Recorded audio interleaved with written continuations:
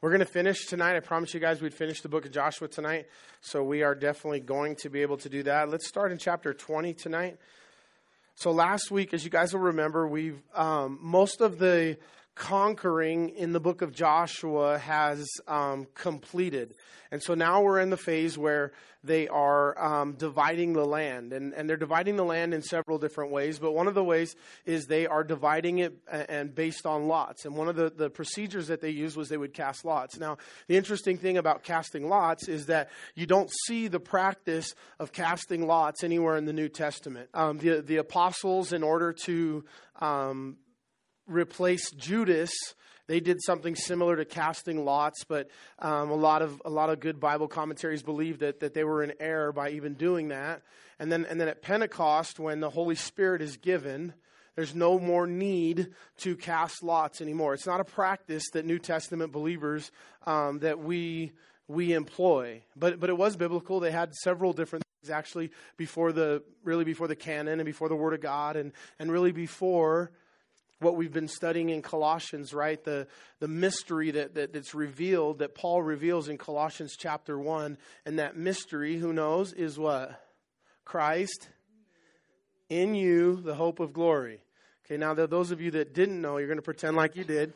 The answer is Christ in you, the hope of glory. So the mystery revealed is what? Christ in you, the hope of glory. And that's New Testament. That's that God was going to pour out His Spirit upon all flesh.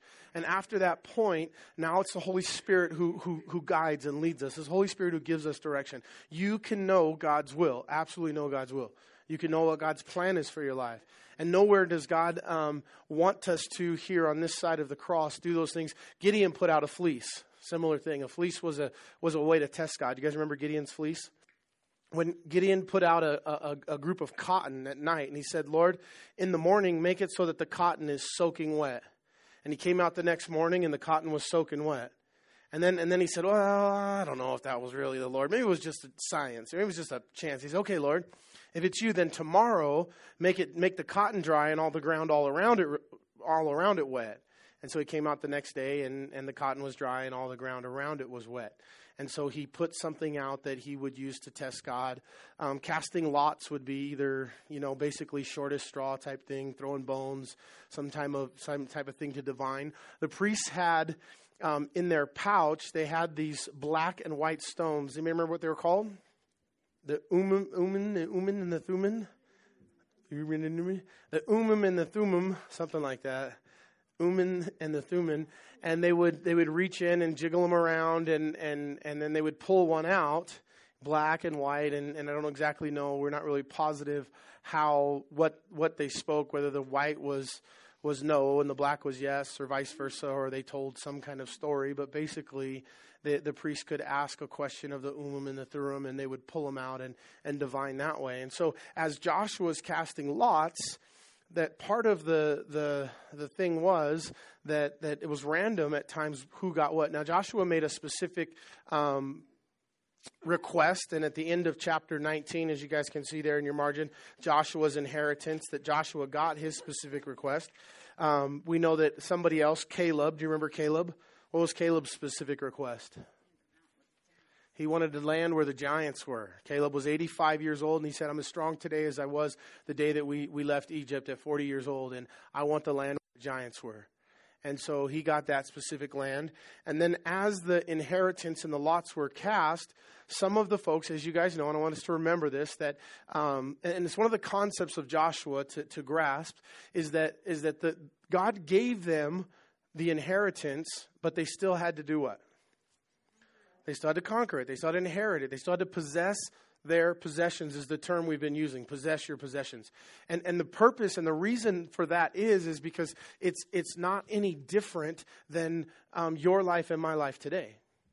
When I became a Christian, some of you guys know my testimony. I grew up single mom and 8 brothers and sisters, and my brother sold drugs in the neighborhood, and I was really destined for I think my sister right above me was the first one in our family to graduate high school, and then go on to college. And then my sister and myself, the 3 youngest, all did pretty good. I barely managed to graduate high school, but I did. But by the time I was 20 years old, I was fully addicted to junk in my life. Blah, blah, blah. And just, it was in a bad way. I didn't know Jesus. I didn't grow up going to church. Had a little experience going to church in junior high when a neighbor kid, a Christian family, lived down the street from me, and they invited us to come to church. And so I had at Awana when I was in junior high, and never went back in high school. In 9th, 10th, 11th grade, 12th grade, never went back to church. And by the time I was 20 years old, I was in bondage to the world. And I got saved alone in my room at 20 years old. And so I was watching Dr. Charles Stanley on TV, and and just the whole strange turn of events, I asked Jesus in my heart, alone in my room, coming off of what I was in bondage to, like the next day as I was sobering up. And, back in those days, I'll just tell you a stupid story, but back in those days, I was playing Sega Genesis, Madden 92, Chicago Bears, Richard Dent coming off the edge. I don't think it was Walter Payton coming out of the backfield. He was done by then. But anyways, the TV had to be on Channel 3 in those days. It wasn't an input. You turn your TV on Channel 3. And so I'm playing Xbox in my room, and I turn it off for whatever reason, and it's on Channel 3, and I take the remote, and I'm trying to get regular TV, and I got this little 13-inch, maybe 16-inch TV in my room, and I change the channel, and it goes from 3 to Channel 8. Now, when I was growing up, it was 2, 4, 7, 13, 11, but 8 was like PBS or something, or KCCET or something, and it like skipped a bunch of channels and stopped on 8, and it was a preacher, and there's no way I would have ever stopped and actually listened to a preacher, especially in the condition I was in, the place I was in, and for whatever reason, I started listening for a moment, and it was like 4, 5, 6, 7 minutes into it, I was enthralled. And it was like he was telling my life story to a T. Matter of fact, when it was over, I wanted to write him a letter. And I knew better, but I'm like, who told this guy what was going on in my life? How did he know exactly what was going on in my life? And I must have caught it right at the beginning because the message was about 40 minutes. And at the end, he said, if you want to ask Jesus in your heart to be your Lord and Savior, I want to lead you in a prayer through the TV. And I locked my hands like this. And by this time, I'm bawling, and just waterworks are just coming down, and God's Holy Spirit was coming on me, and I gave Jesus my heart that night. And as I was praying, he began to pray, and I put my hands up like this, and I was laying down there, and I asked Jesus to come into my life. And I know that night, alone in my room, that the power of the Holy Spirit came in my life, and that God completely set me free from the bondage I was in. But I didn't walk in it. I possessed it. God gave it to me. I know I was delivered that night, and I know that was the last night I ever had to do anything of those things that I was in bondage to. But unfortunately, I didn't possess those possessions, and by the grace of God, my heart had changed. And then I went through a period of about 6 months where I was kind of, before I really made a breakthrough. And, slowly but surely, some of that bondage, some of the original bondage was gone, but some of it took a little bit longer where I didn't need it to. And it was like I was set free, but I still had to possess it. I still had to walk in it. I still had to possess the things that God gave me that night. And, I wish I had a better testimony. About a year later, I was living in Hemet, and the reason why I moved to Hemet was just part of the process that God was doing in my life. I changed my surroundings, but, I always tell folks that you have to change your heart, and then your surroundings will change. You can't change your surroundings to change your heart. I'd have been the same schmuck in another city if God wasn't working and changing my heart. But God had changed my heart. And then for me and for what God was doing, I needed to get out of where I was. And I got involved in that same Christian family that was my neighbors when I was in junior high, that had the little bit of God that was in my life as a young person. They moved to Hemet, and that's how I ended up in Hemet, was with that family that used to be my neighbors. And they just, amazing family. Well, they had another guy in their house, and he was 7 foot 2 inches tall. His name's Glenn Hobbs, and he was our roommate for a while. And Glenn Hobbs was a Satanist out of Idaho. Another story.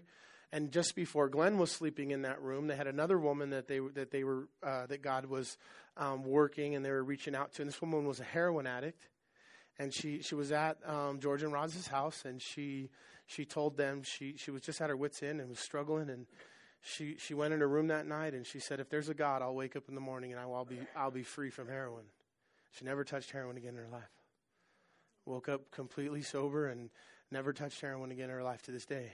And so, there's other testimonies like that. And like I said, for me, unfortunately, I didn't necessarily possess all those things in those early days. But the point of Joshua and this is all in context of Joshua is that God gave them all this stuff, but they still had to go out and conquer. Matter of fact, Joshua was going to say to them at one point, I'm going to kind of try to jam through some of this. I'm not going to catch every verse and every line, but Joshua was going to say to them basically at one point, like, how long are you guys going to sit around and do nothing?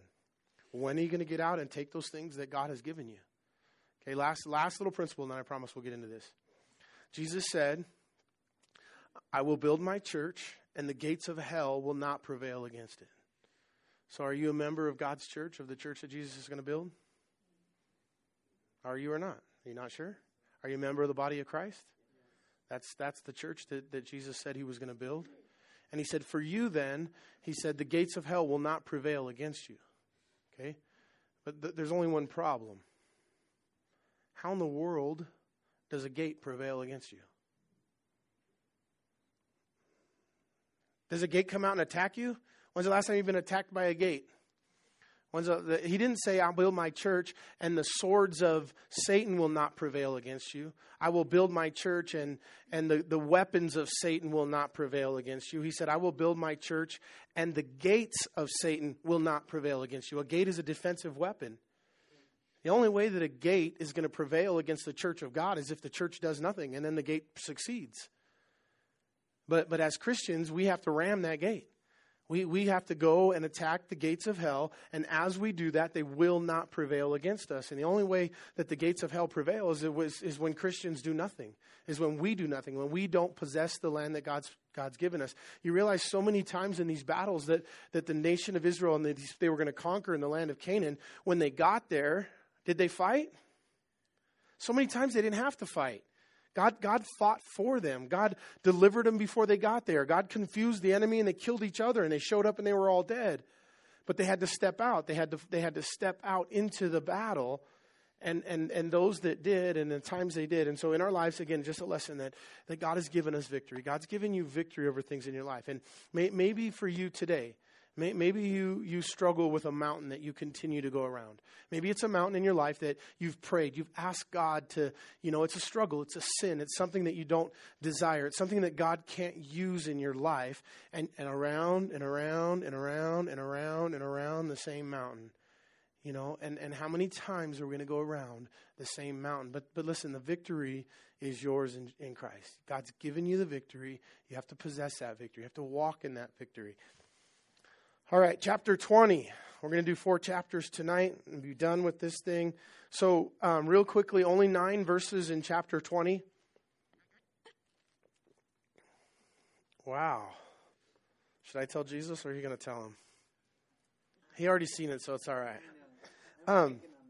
Hey, so real quick, the cities of refuge. So the Lord also spoke to Joshua, saying, speak to the children of Israel, saying, appoint for yourselves cities of refuge, which I have spoken to you through Moses, that the slayer who kills a person accidentally or unintentionally may flee there, and they shall be your refuge from the avenger of blood. And when he flees to one of those cities and stands at the entrance of the gate of the city and declares his case in the hearing of the elders of the city, that shall take him into the city as one of them, and give him a place that he may dwell among them. Then if the avenger of blood pursues him, they shall not deliver the slayer into his hand, because he struck his neighbor unintentionally, but he did not hate him beforehand. And he shall dwell in the city until he stands before the congregation for judgment, and until the death of the one who is high priest in those days. So you can underline the high priest of those days. Then the slayer may return and come to his own city of his own house, to the city which he fled. So they appointed, and then he goes through the cities that he appointed in the end of the chapter. So basically this was a part of the law of Moses that Joshua was going to flesh out, that he's going to make happen. So in Israel, as Joshua conquered, basically what we see is he assigned 6 cities of refuge. And so there was 3 in the east and 3 in the west, north, central, and south. And so pretty much anywhere in Israel that you were, you would be in a pretty safe distance to a city of refuge.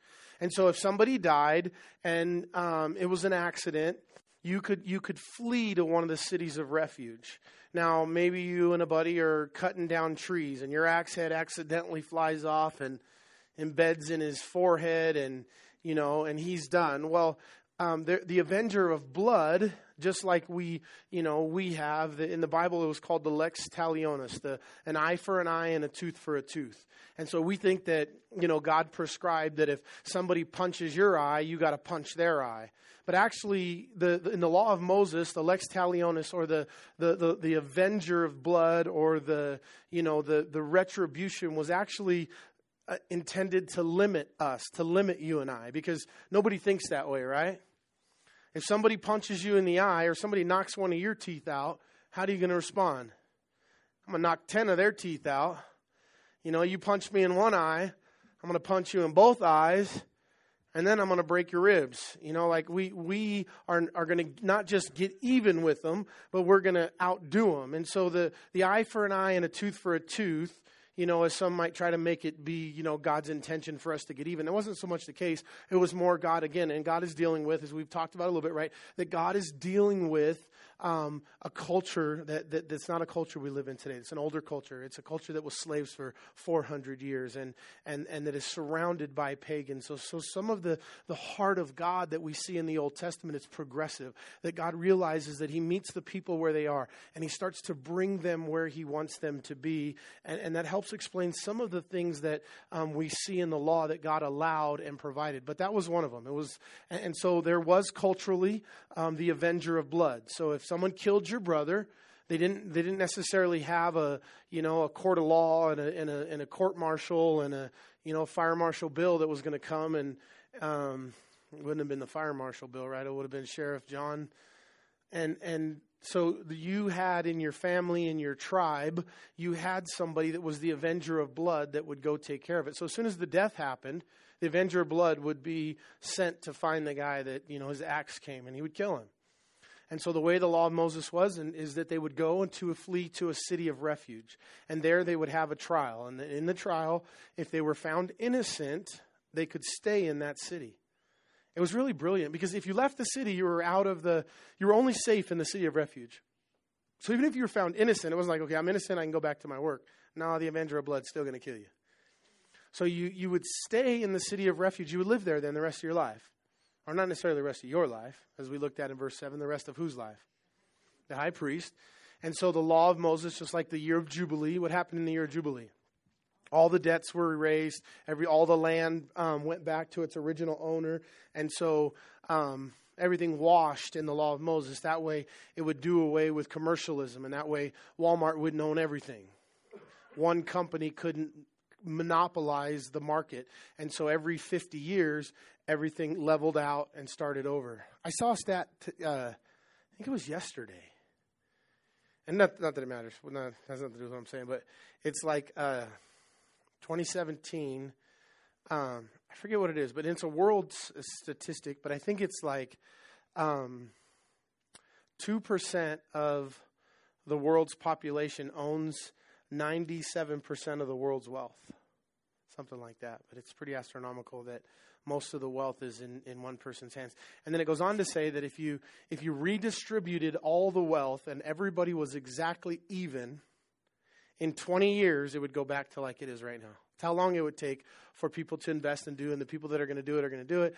And eventually it would all go back to where it originally started. It's just the way it goes. So there's no reason to redistribute all the wealth, because then people that are industrious and work hard or whatever, they're going to eventually get it all back.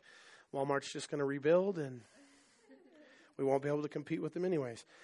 So, hey, I thought it was kind of interesting. A couple things here. First of all, I just think the beauty of the fact that the murderer would stay in that city, even if he was innocent. And in a refuge city, even in your regular societies now, was a way that God would clean things up. And people would, and in those places they would stay. And it would be other murderers, innocent or guilty, together with other ones. And, they would all stay there. And, and then when the high priest died, which who knows, the high priest could have lived a long time. It would have been like the Pope or the president or somebody dying, and doesn't necessarily happen. every day. It happens sometimes once in a lifetime or twice maybe in your lifetime that the high priest died. But whenever that happened, that was when everybody went back to their original, or that everybody, all the debts were erased, everything was free, and then they could go back, no more, all the avenger of blood vendettas were wiped clean.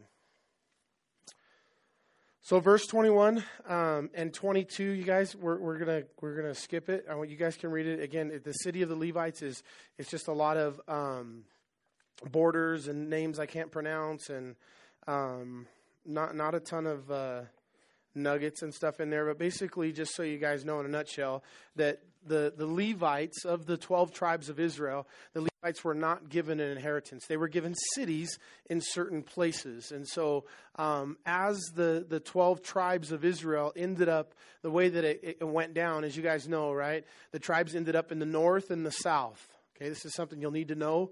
You need to kind of have this in your back pocket at some point. You'll need this information. But 10 tribes of Israel settled in the north and 2 tribes in the south, Dan and Judah in the south.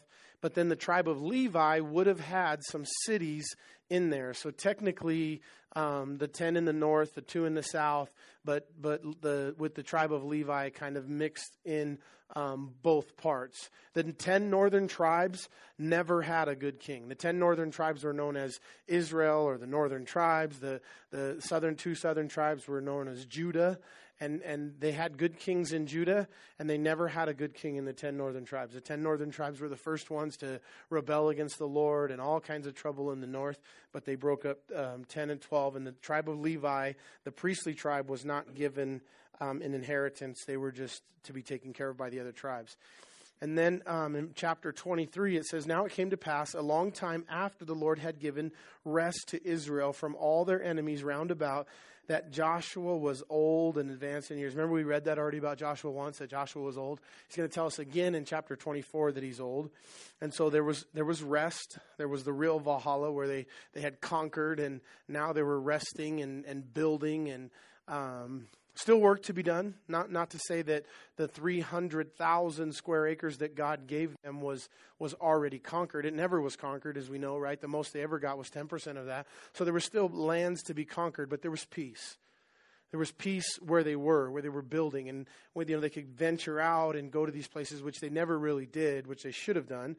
But there was peace. It was a place of peace. In verse 3, it says, "You have seen all the Lord your God has done to all those nations because of you, for the Lord your God is he who fought for you." Who fought for him? Again, we talk about that a lot, right? It's God that fights for us. Who fights for you? How many of you guys are tired of fighting? I'm tired of fighting, man. Shut up. Quit whining. You don't fight anyways. God fights for you. Quit your whining. God fights for you. Just get out there and do it. God will fight for you. "See, I have divided to you by lot these nations that remain to be an inheritance for your tribes from the Jordan with all the nations that I have cut off as far as the great sea westward." What's the great sea westward? The Mediterranean. "And the Lord your God will expel them from before you and drive them out of your sight. So you shall possess their land as the Lord your God promised you." Now, one of the things is the covenant that God made with Abraham concerning this land. It was a covenant, several types of covenants that God makes. But this particular covenant, it was an unconditional covenant. God said he was going to do it. Do you remember when God made the covenant? He told Abraham to split the bull in between two. And then Abraham was there, and the crows were coming. And Abraham spent all day passing between trying to get the crows there and waiting for God to come and make the covenant. Well, then Abraham falls asleep. And when Abraham is asleep, God shows up and he confirms the covenant and everything is done. And Abraham wakes up, it's all done. The bull's cooked, everything's done.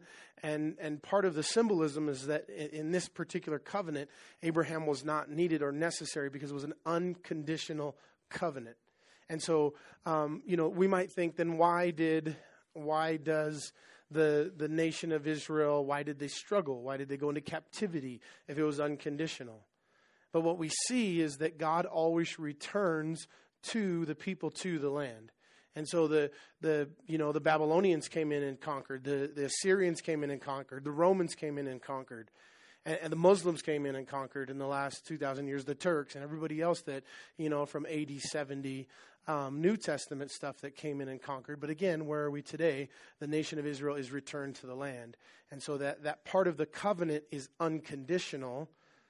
But again, there's a responsibility upon the people to possess the land that God gave them. I have a friend who's very liberal that was one of my best friends in high school, and we all often have interesting debates. We don't often have because we don't talk to each other very much because it's never pleasant anymore. But one time something came up on Facebook, and my friend Mike Clem. You guys ever heard of Layrite?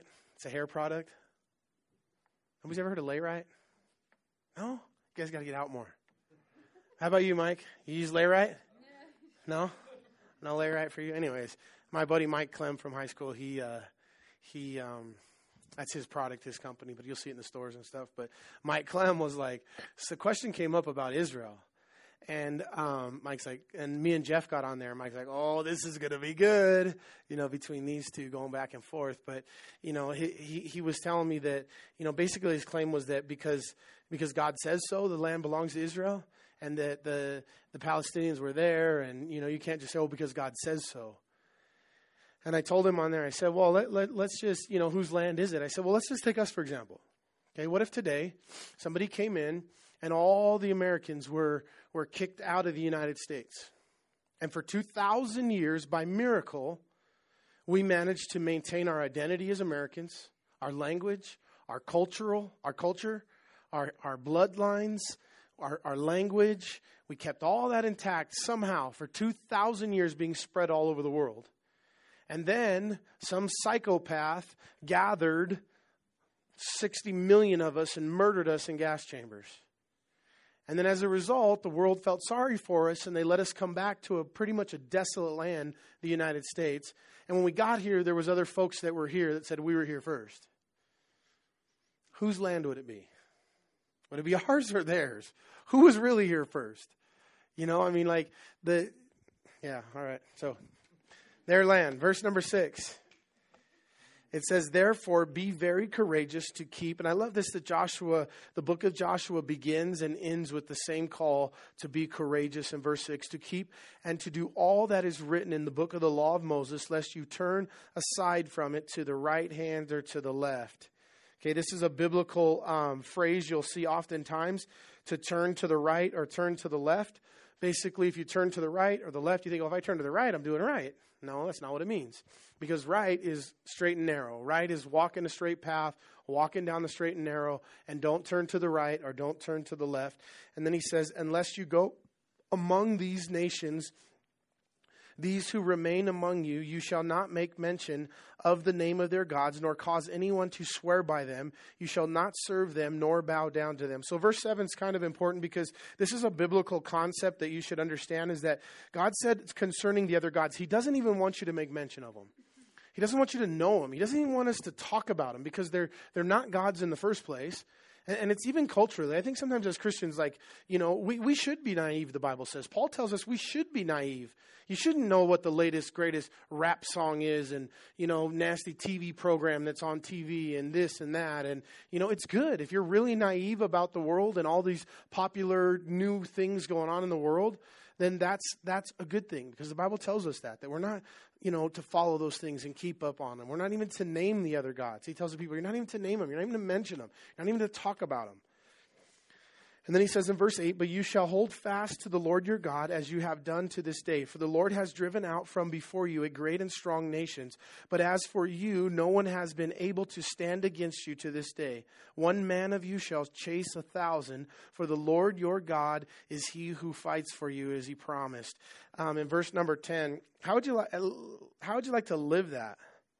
One of you will put to flight 1,000.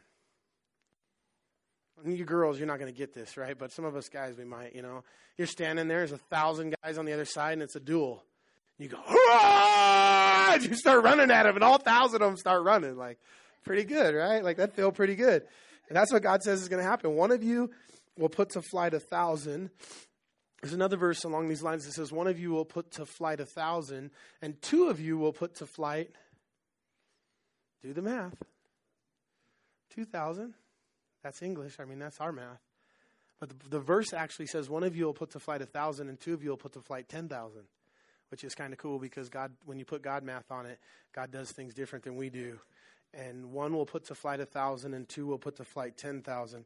And in verse 11 it says, therefore take careful heed to yourself that you love the Lord your God. I always point this out when we find it in the Old Testament because people try to make two gods, one God of the New Testament and one God of the Old Testament. And the God of the Old Testament is a tyrant who's quick to judge and quick to turn you into a crispy critter. And the God of the New Testament is a God of love. But the reality is that the God is the same yesterday, today, and forever. And God's heart for his people and for you and for I, from Adam and Eve to Revelation, from Genesis to Revelation for all time, is that we would love the Lord our God with all our heart, mind, and soul. And that God's heart was relationship and love even then. And he said, take heed that you love the Lord your God. And love covers a multitude of sins. And love is the one aspect of life that will motivate you in every other area of God. If you really love God and you really want to bless God, then you don't have to focus on your sin. You don't have to focus on that mountain that I talked about that you've been going around and around and trying to focus on how can I get better? How can I get better? We're constantly focused on the sin. Well, if you stop focusing on the sin and what you're doing, but just focus on loving God, then the rest takes care of itself. People ask me all the time because they know my testimony and, say, how did you get clean? And did you go to rehab? Did you do this? Did you do that? And, I often tell them, that it's kind of a lame answer, but I say, Jesus, just Jesus. And well, maybe a little help. Just Jesus doesn't really help people sometimes, but the reality is I did. I just fell in love with Jesus. I started reading the Word. I started growing. And the more I wanted to please God, the more I wanted to love God, the more I was falling in love with the Lord, my God. I just didn't want to do those things anymore. God just started falling off. It wasn't that I couldn't do them. It wasn't just, I didn't want to do them. I just was moving a different direction and I didn't want to do those things anymore. And it says in verse 12, or else if indeed you do go back and cling to the remnant of these nations, that these remain among you, and make marriages with them and go into them, and they to you, know for certain that the Lord your God will no longer drive out these nations from before you, but they shall be snares and traps to you, and scourges on your sides and thorns in your eyes until you perish from this good land which the Lord your God has given you. So again, a warning about going back, and you better believe that that's valid for you today. You go back to those things, there's a warning against that. Behold, this day I am going the way of the earth. What does that mean? I mean, you're going to die. It's like I'm going the way of all the earth. So, it's not like some kind of new age weird way of saying, basically, the stats are still the same, right? 10 out of every 10 people, they die. People die. It's a fact of life. It's a reality of life. It's one of the reasons why I have a different perspective about life and about death. And, oftentimes it does trouble me a little bit. It does perplex me a little bit to see people so devastated about death. And again, I try not to be insensitive. I've dealt with death close to me. I understand that it's difficult. But there needs to be, right? Is there some part of us that just realizes people die? My Uncle Henry is an amazing person. He lives in Pico Rivera. He's 95 years old. My Uncle Henry he was a concrete contractor his whole life. And just the other day there was a call that Uncle Henry was feeling really bad and having a bad time. And the freak out in my family over Uncle Henry. And I'm like, am I just got a black heart? Like, the dude's 95 years old. Like, and yeah, I'm not his daughter or his son. And, no doubt there's grieving. But I'm like, let him go home. It's all right. It's cool. Like, don't freak out. Guess what's going to happen to Uncle Henry? Whether it's today or tomorrow or in 5 years or 10 years, guess what's going to happen to him? Unless Jesus comes back, he's going to go like Joshua, the way of the earth. The way of all the earth. And what Joshua means is that all the folks in the earth before him, everybody who's lived the way of the earth, I'm going to go the way of the earth. That's the way it is. People die. I'm approaching that point in my life. Let me just, again, kind of deviate here for just a quick second. It's good for us to have conversations about death. Okay, one of the things you see, another thing that I think is just not wise, and hopefully it's not as prevalent among Christian people. But, somebody's sick and they're dying, and their family members won't talk about it. I dealt with a case here in Tooele, and the woman had pancreatic cancer, stage 4 pancreatic cancer. You know how many people have died from that type of cancer? 100%. Liz was just telling me, I think she heard of one case documented of somebody who survived that type of cancer. Same cancer that killed Lydia's mom. And when we researched it, there was no known cases of somebody who had survived that particular type of cancer. And she had that type of cancer. And so unless God does an absolute bona fide miracle, she was going to, and she was a Christian, she loved Jesus, she was going to go home. And her family wouldn't prepare for death because they didn't want to face it. They were saying, oh, no, we're not going to say that. We're not going to go there. We're not going to talk about that. We're not going to deal with it. And I'm like, no, you need to deal with it. You need to prepare. And God may do a miracle. Let's let God do a miracle. Okay, great. Then we can throw the papers away and do all this stuff. But we can talk about it. You guys should have a living will. You should have an idea of where things are going to happen to you. Tell your husband, tell your wife what you want done with you. Lydia knows exactly what. She's not going to do it, but she already told me. She's like, I'm not doing that. I was like, all right, whatever. I don't care. I'll be dead. Just tell me you will now and do what you want when I die. But just knowing and talking about those things, having a will, or even a living will, even something that you prepare, because 10 out of 10 people die, and it's okay to talk about it. And if we're Christians, there's a hope in it anyways. There's a hope in it. All right, I still got a whole chapter to do.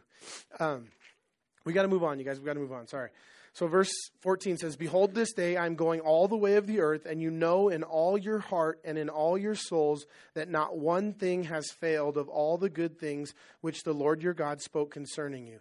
All have come to pass for you. Not one word of them has failed. That's a biblical principle. Not one word about the New Testament concerning this says not one jot or tittle will pass away or will fail. Therefore it shall come to pass that as all the good things have come upon you, which the Lord your God promised you, so the Lord will bring you upon all harmful things until he has destroyed you from this good land which the Lord your God has given you. When you have transgressed the covenant of the Lord your God, which he commanded you, and have gone and served other gods and bowed down to them, then the anger of the Lord will burn against you, and you shall perish quickly from the good land which he has given you. So we have tons of if clauses in the Bible. Okay, if you do this, God will bless you, but if you do this, then you will face the consequences of your actions. And that's just a biblical principle in life. So many times, people disobey God, they disobey God, they disobey God, they disobey God, and then they face and again, the way it works is, you guys know, God's not punishing them. It's a natural response. It's a natural reaction to their action. It's a natural consequence. If you get on the roof and you jump off the roof, there's a natural law. It's called what? Gravity. And it doesn't think for itself. It just behaves, right? No matter how many times I do this, gravity doesn't decide whether it's going to work or not, right? Gravity just does what it does. And God has set sin and parts of sin the same way. There's a natural law that's in place. And so we disobey God. We walk away from God. We jump off the roof. And then we're on the ground with legs broken. And what do? God, why are my legs broken? You must hate me. No, I don't hate you. You jumped off the roof, dummy. And now you got 2 broken legs.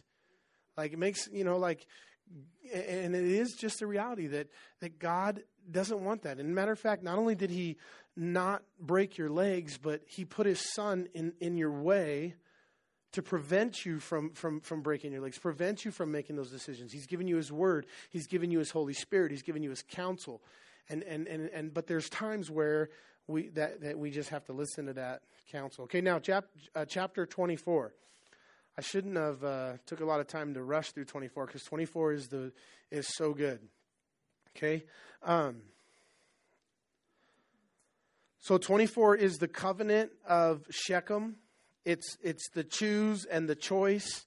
Probably a verse. I have it at my house. Maybe some of you guys have it at your house. Verse 15 says, "But as for me and my house, we will serve the Lord." And then in verse 24 or 24:15 again is what it says, that as for me and my house we will serve the Lord, is on top of, it's outside of our houses. I have it in my house, big sign there. As for me and my house we will serve the Lord. But Joshua is going the way of all the earth. He's going to gather the congregation of Israel together, and basically he's going to put a choice before them. So it says, then Joshua gathered all the tribes. How many of the tribes? All the tribes of Israel to Shechem, and called for the elders of Israel, for their heads and their judges and their officers. And they presented themselves before God. And Joshua said to all the people of Israel, thus says the Lord God of Israel. So this is an Old Testament thing that you'll see sometimes where it says, thus says the Lord. And so whenever you see that, thus says the Lord, that's bond. That's God is about to speak. It's the word of God. Even in prophecy, sometimes we have the gift of prophecy today, and some folks will give a prophecy and they'll say, thus saith the Lord. And that's pretty serious. If somebody says, thus saith the Lord, before they give a prophecy or a word of wisdom, a word of knowledge, then, it better be right. And it better be biblical, and it better hold the test of the spirits, because it's got to be accurate at that point. It's like probably, it's the most highest level thing that you could say, thus says the Lord, and then you begin to prophesy. But this is a thus saith the Lord. There's other times where it's like, we'll say something and I'll say, well, it's not necessarily a thus saith the Lord, but it's, Paul even did that, right? Paul at one point said, I'm speaking to you now, not necessarily from the Lord, but from me. This is my advice to you. That's not a thus saith the Lord, but it's just advice from the apostle.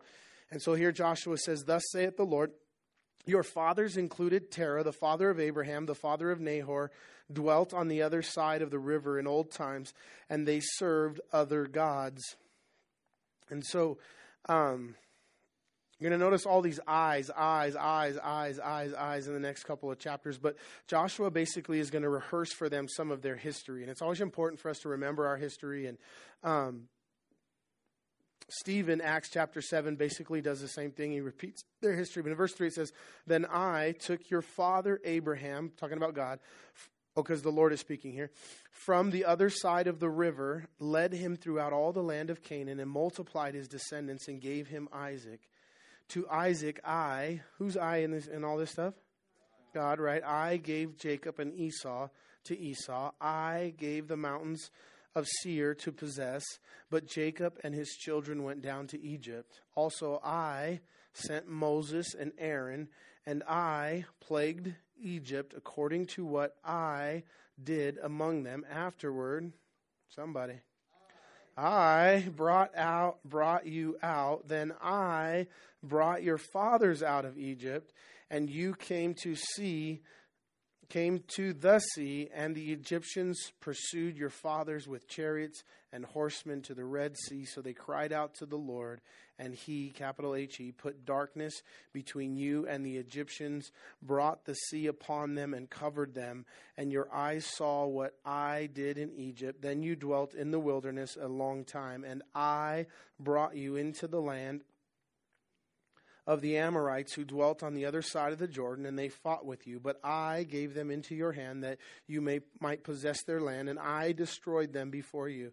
Then Balak the son of Zippor, king of Moab, arose to make war against Israel, and sent and called Balaam the son of Beor to curse you. But I would not listen to Balaam. You guys remember that story? A great story. Therefore he continued to bless you, so I delivered you out of his hand. Then you went over the Jordan and came to Jericho, and the man of Jericho fought against you. Also the Amorites, the Perizzites, the Canaanites, the Hittites, the Girgashites, the Hivites, the Jebusites. But I delivered them into your hand, which drove them out from before you. Also the two kings of the Amorites, but not with your sword or with your bow. I have given you the land for which you did not labor, and cities which you did not build. Did Obama take a page out of this one or what? And you dwell in them. You eat of the vineyards and olive groves which you did not plant. And so, again, just the concept that God is the one who does the things in our life. And so Joshua's going to rehearse for the people all that God had done for them.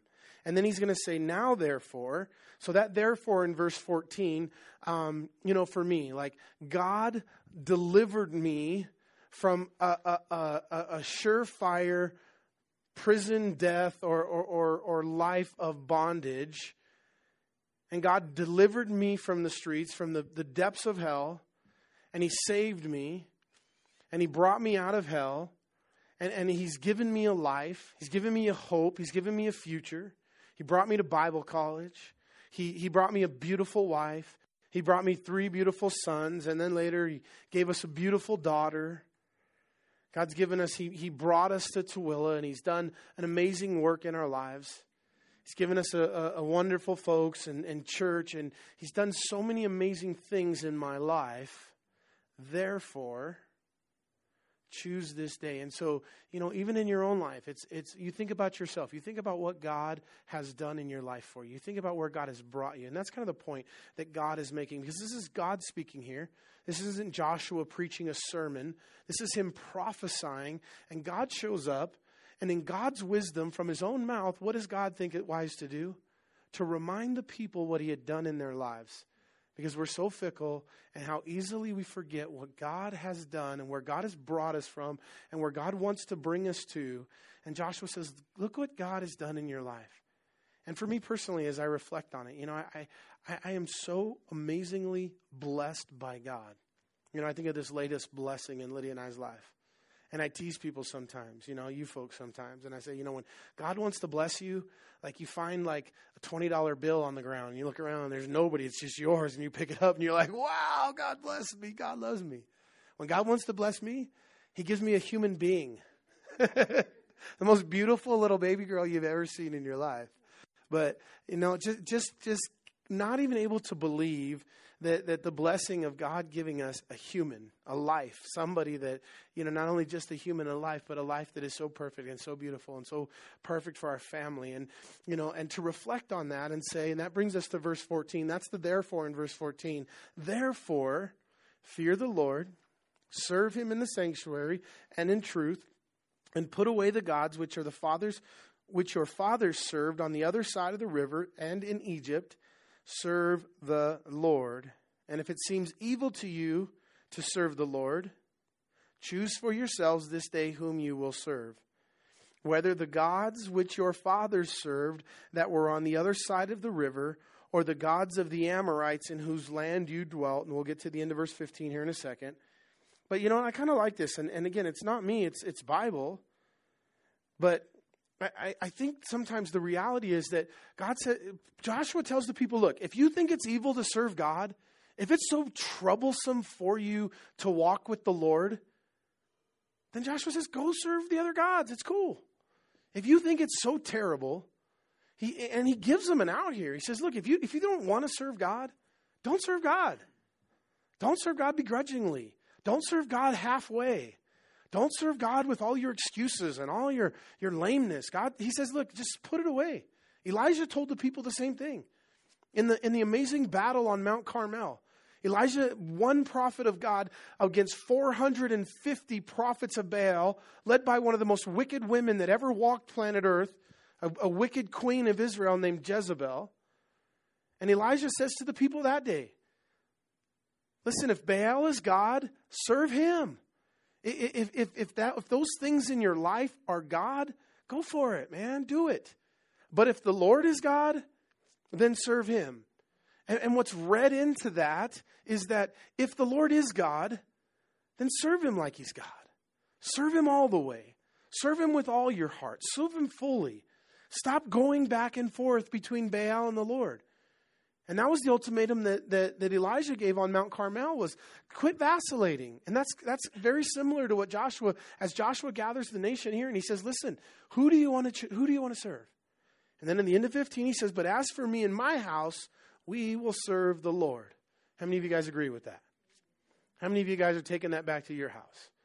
As for me and my house, we will serve the Lord. So listen, this is really cool. We'll be done in a minute here. It says, so the people answered and said, far be it from us that we should forsake the Lord and serve other gods. For the Lord our God is he who brought us out of brought us and our fathers up out of the land of Egypt, and from the house of bondage, who did those great signs in our sight, and preserved us in all the way that we went, and among all the people through whom we passed. And the Lord drove out from before us all the people, including the Amorites, who dwelt in the land. We also will serve the Lord, for he is our God. So the people responded. Joshua says, here's the choice. Who are you going to serve? Stop serving two gods. And if you're going to serve the Lord God, then serve him right. And put away your other gods. What's your choice? And the people said, yes, we're going to serve the Lord. How could we serve anything else? And then Joshua said to all the people, no, you cannot serve the Lord, for he is a holy God. Now, it just doesn't make any sense. Joshua challenges them. Who are you going to serve? Serve the Lord. Me and my house, we're going to serve the Lord. Who do you want to serve? You're right, Joshua. We're going to serve the Lord. And Joshua says to them, no, you can't serve the Lord. So why would Joshua challenge them? And then as soon as they commit, Joshua's answer to them is no. Joshua said to them, you cannot serve the Lord, for he is a holy God. He is a jealous God. He will not forgive your transgressions. If you forsake the Lord and serve foreign gods, then he will turn and do you harm and consume you after he has done you good. And the people said to Joshua, no, but we will serve the Lord. So why did Joshua say that? Because of idols. Because he didn't want to accept lip service from them. And God doesn't want to accept lip service from us. It's another thing that, oftentimes, really as Christians, you got to hold somebody's feet to the fire, or hold your feet to the fire. Jesus said, by your fruits you will be known. John the Baptist wasn't messing around. What was John the Baptist's message? He said, not only repent, but he said, show fruits worthy of repentance. John said, I don't care. Don't tell me you repent. Shut up. Show me fruit. Show me a lifestyle that's changed. You give lip service, but then you go and you continue to live like hell. And Joshua says, that's not going to fly, people. So yeah, you guys are here now. You're emotional. It's a big day. I just told you I'm going to go all the way. I'm going to go the way of all the earth. I'm going to die. I give you this big speech. I rehearse for you your history. And then I challenge you. But you only want to give lip service. But you know what's going on right now in the hearts of these people? Their houses were full of idols. And Joshua knew that they were going to return to those idols, and he wanted to be very serious with them, as John the Baptist was when he said, show fruits worthy of repentance. Don't give lip service to God. Jesus said, if you love me, you'll do what I command. I just share with you guys that story all the time. But, and I'll just numb it down. But, I knew somebody who would pray like this. Oh, Jesus, I love you. I'm not kidding. I love you, Jesus. I love God. Oh, I love Jesus. Jesus, I love you. And then live their life like hell. And it just got I didn't want, do you want to sit there and listen to someone pray and tell God how much they love him and then watch him live like hell? Stop lying. I don't want to pray with you anymore. Because you raise your hands and you tell God how much you love him, but you live your life like hell. And God can see through that. That's irony.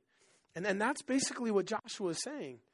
Because of that, I to this day, I very seldomly in prayer say to God, God, I love you. Any of you guys familiar with Pastor Terry in Calvary Chapel? Oh my gosh, you ever heard that guy pray? Lord, we love you a lot. He says it every time he prays. I always give him a hard time every time I see him. Hey, Pastor Terry, I love you a lot. Lord, I love you a lot. Which is cool. Cool. It's his thing. But for me, because of that bad experience as a young Christian, I didn't want to be that person. And I didn't want to go around saying, oh, Lord, I love you. Unless my life reflected that. And then that's Joshua's point. You say you want to serve the Lord, but show fruits worthy of repentance. Do something in your life. Step out. And Joshua knew. Now, there's a verse in the Bible, real quick, we'll end with this.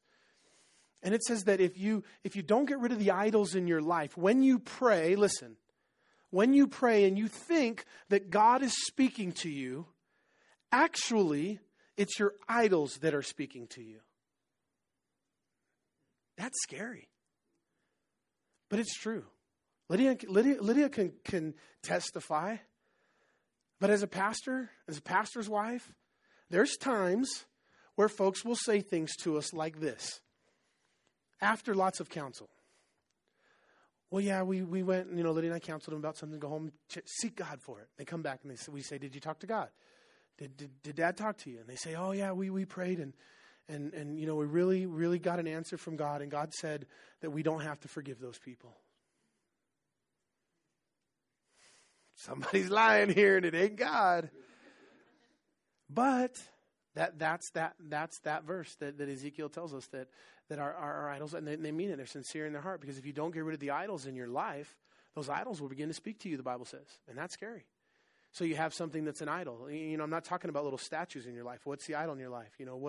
What's between you and God? Is it a relationship? Is it money? Is it cars? Is it whatever? Is it drugs? Is it alcohol? Is it lust? Whatever the thing that separates you between God. And if you don't get rid of those idols in your life, then as you seek God, you feel a peace about, doing it. And that's just one extreme case, but you hear it all the time where folks tell you, oh, I know, but, I've talked to God about it and I just feel peace. I just feel like I can. Well, the Bible says that's not God talking to you. First of all, you should know it's not God talking to you because it's contrary to what God's word says. God's word says you have to forgive. So I politely, tactfully, and very honestly told those folks, God didn't tell you that. You have to forgive. And you didn't hear the voice of God. Because God would never tell you that you don't have to forgive. The other one we get all the time is the Bible says, do not be unequally yoked together with non-believers. And we have these girls or boys come in. Oh, I know he's not a believer, but God told me it's okay. Shut up. God didn't tell you that. God didn't tell you that. Your idol told you that. So again, I don't want to make this all negative. That's not the point. I want it to be encouraging that we really want to say, I will walk with the Lord. I want to choose the Lord in my life. But again, one of the first evangelistic crusades I went to was a guy named Miles McPherson. Miles McPherson used to play for the San Diego Chargers. And then Miles McPherson, to this day, he has a mega church. Not a mega church. He's got a pretty big church in San Diego. And in those days, Miles McPherson was just getting started out. He had this thing. It was like a miniature Greg Laurie thing. It was called Miles Ahead. And it was in the early days, so I'm talking 1996, 7. It was for primarily geared towards youth. And so I went as a new believer. I was already saved, and Miles McPherson gave an altar call. And in this altar call, a bunch of people started coming forward. But before they did, the guy spent like 5 minutes, and I so appreciated it. I thought it was so cool. I never heard nobody do it. Usually we're trying to really just beg people and talk people into coming up. But he was doing such an amazing job of telling people why they shouldn't come. And he was telling them, don't come if you're coming for the wrong reasons. Don't come if it's phony. Don't come if it's this. And he laid it all out. And he wanted people to come, but he wanted them to come for the right reasons. And then when they did come, there was a sincere change in their heart. There was a real move of God's Spirit. And again, I think that's the heart of Joshua. It's the heart of the message here in 24 is God does want you to respond. God does want you to choose him. But he doesn't want you to choose him with lip service. He doesn't want you to choose him for the wrong reasons. You got to want to serve him for the right reasons. You got to deal with the idols in your life because it's dangerous. It's scary. It should put chills on the back of your neck to think that if you keep an idol in your life and you pray to God, God says, that's not me talking to you. You think it's me. But it's the idol talking into your life. So we got to get rid of those idols. Let's finish this chapter briefly, quickly. Just kind of read through it, skim through it, and we'll be done.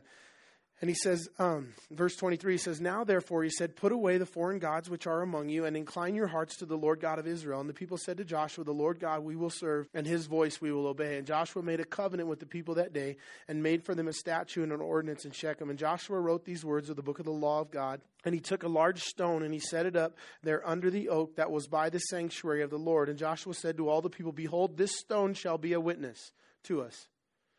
You guys are like, I know Joshua was getting old and senile, but really a rock that was going to be a witness? How is a rock a witness? That rock don't see nothing. It's a stone. Remember what Jesus said in the New Testament? He told the Pharisees that if they prohibit his disciples from crying out, that these very stones will cry out. These very rocks will cry out. And the Lord told Joshua to set up this stone as a witness, for it has heard all the words of the Lord which he spoke to us, and it shall therefore be a witness to you, lest you deny your God. So Joshua let the people depart, each to his own inheritance. And now it came to pass after these things that Joshua the son of Nun, the servant of the Lord, died, being 110 years old. And they buried him with the border of his inheritance at Timnath Sarah, which is in the mountains of Ephraim, in the north side of the Mount of Gerish. And Israel served the Lord all the days of Joshua and the days of the elders who outlived Joshua, who had known all the works of the Lord which he had done for Israel. And the bones of Joseph, which the children of Israel had brought up out of Egypt, they buried at Shechem in the plot of ground which Jacob had bought from the sons of Hamor, the father of Shechem, for 100 pieces of silver, and which had become an inheritance of the children of Joseph. You guys ready? We're about to finish Joshua. And Eleazar the son of Aaron died, and they buried him in the hill belonging to Phinehas and Ferb, his son, which was given to him in the mountains of Ephraim. Amen. Next week, Judges. Actually, next week, we're not in Judges. Next week is part 2 of the prophecy update. So if you came and you enjoyed that, then that's next week. So we just, again, invite you guys to come back next week. But it will be a video prophecy update next Wednesday night. Let's pray. Father God, we come before you. We thank you so much for Jesus. We thank you for Joshua, who is a type of Jesus, who is the Old Testament form and of Jesus, and who represents Jesus, who led the people into the promised land. And even the name Joshua is the Old Testament name, that the New Testament name is Jesus. And so, Lord, we thank you for this book of Joshua, this book of conquest, and Lord, this challenge to step out and possess the things that you have given us, Lord, and to possess our possessions. And God, you've given us so much. And I know, like the children of Israel who only ever conquered 10% of what you gave them, I believe in our lives, maybe it's even less than that. We don't conquer, Lord, what you've put before us to conquer. And I pray that we would, Lord. I pray, Father, that we'd be inspired, that we'd put away the idols in our lives, Lord God, that we would stop vacillating, and, Lord, that we would serve you with a whole heart and with true life of loving Jesus. And we thank you and praise you in Jesus' name. Amen.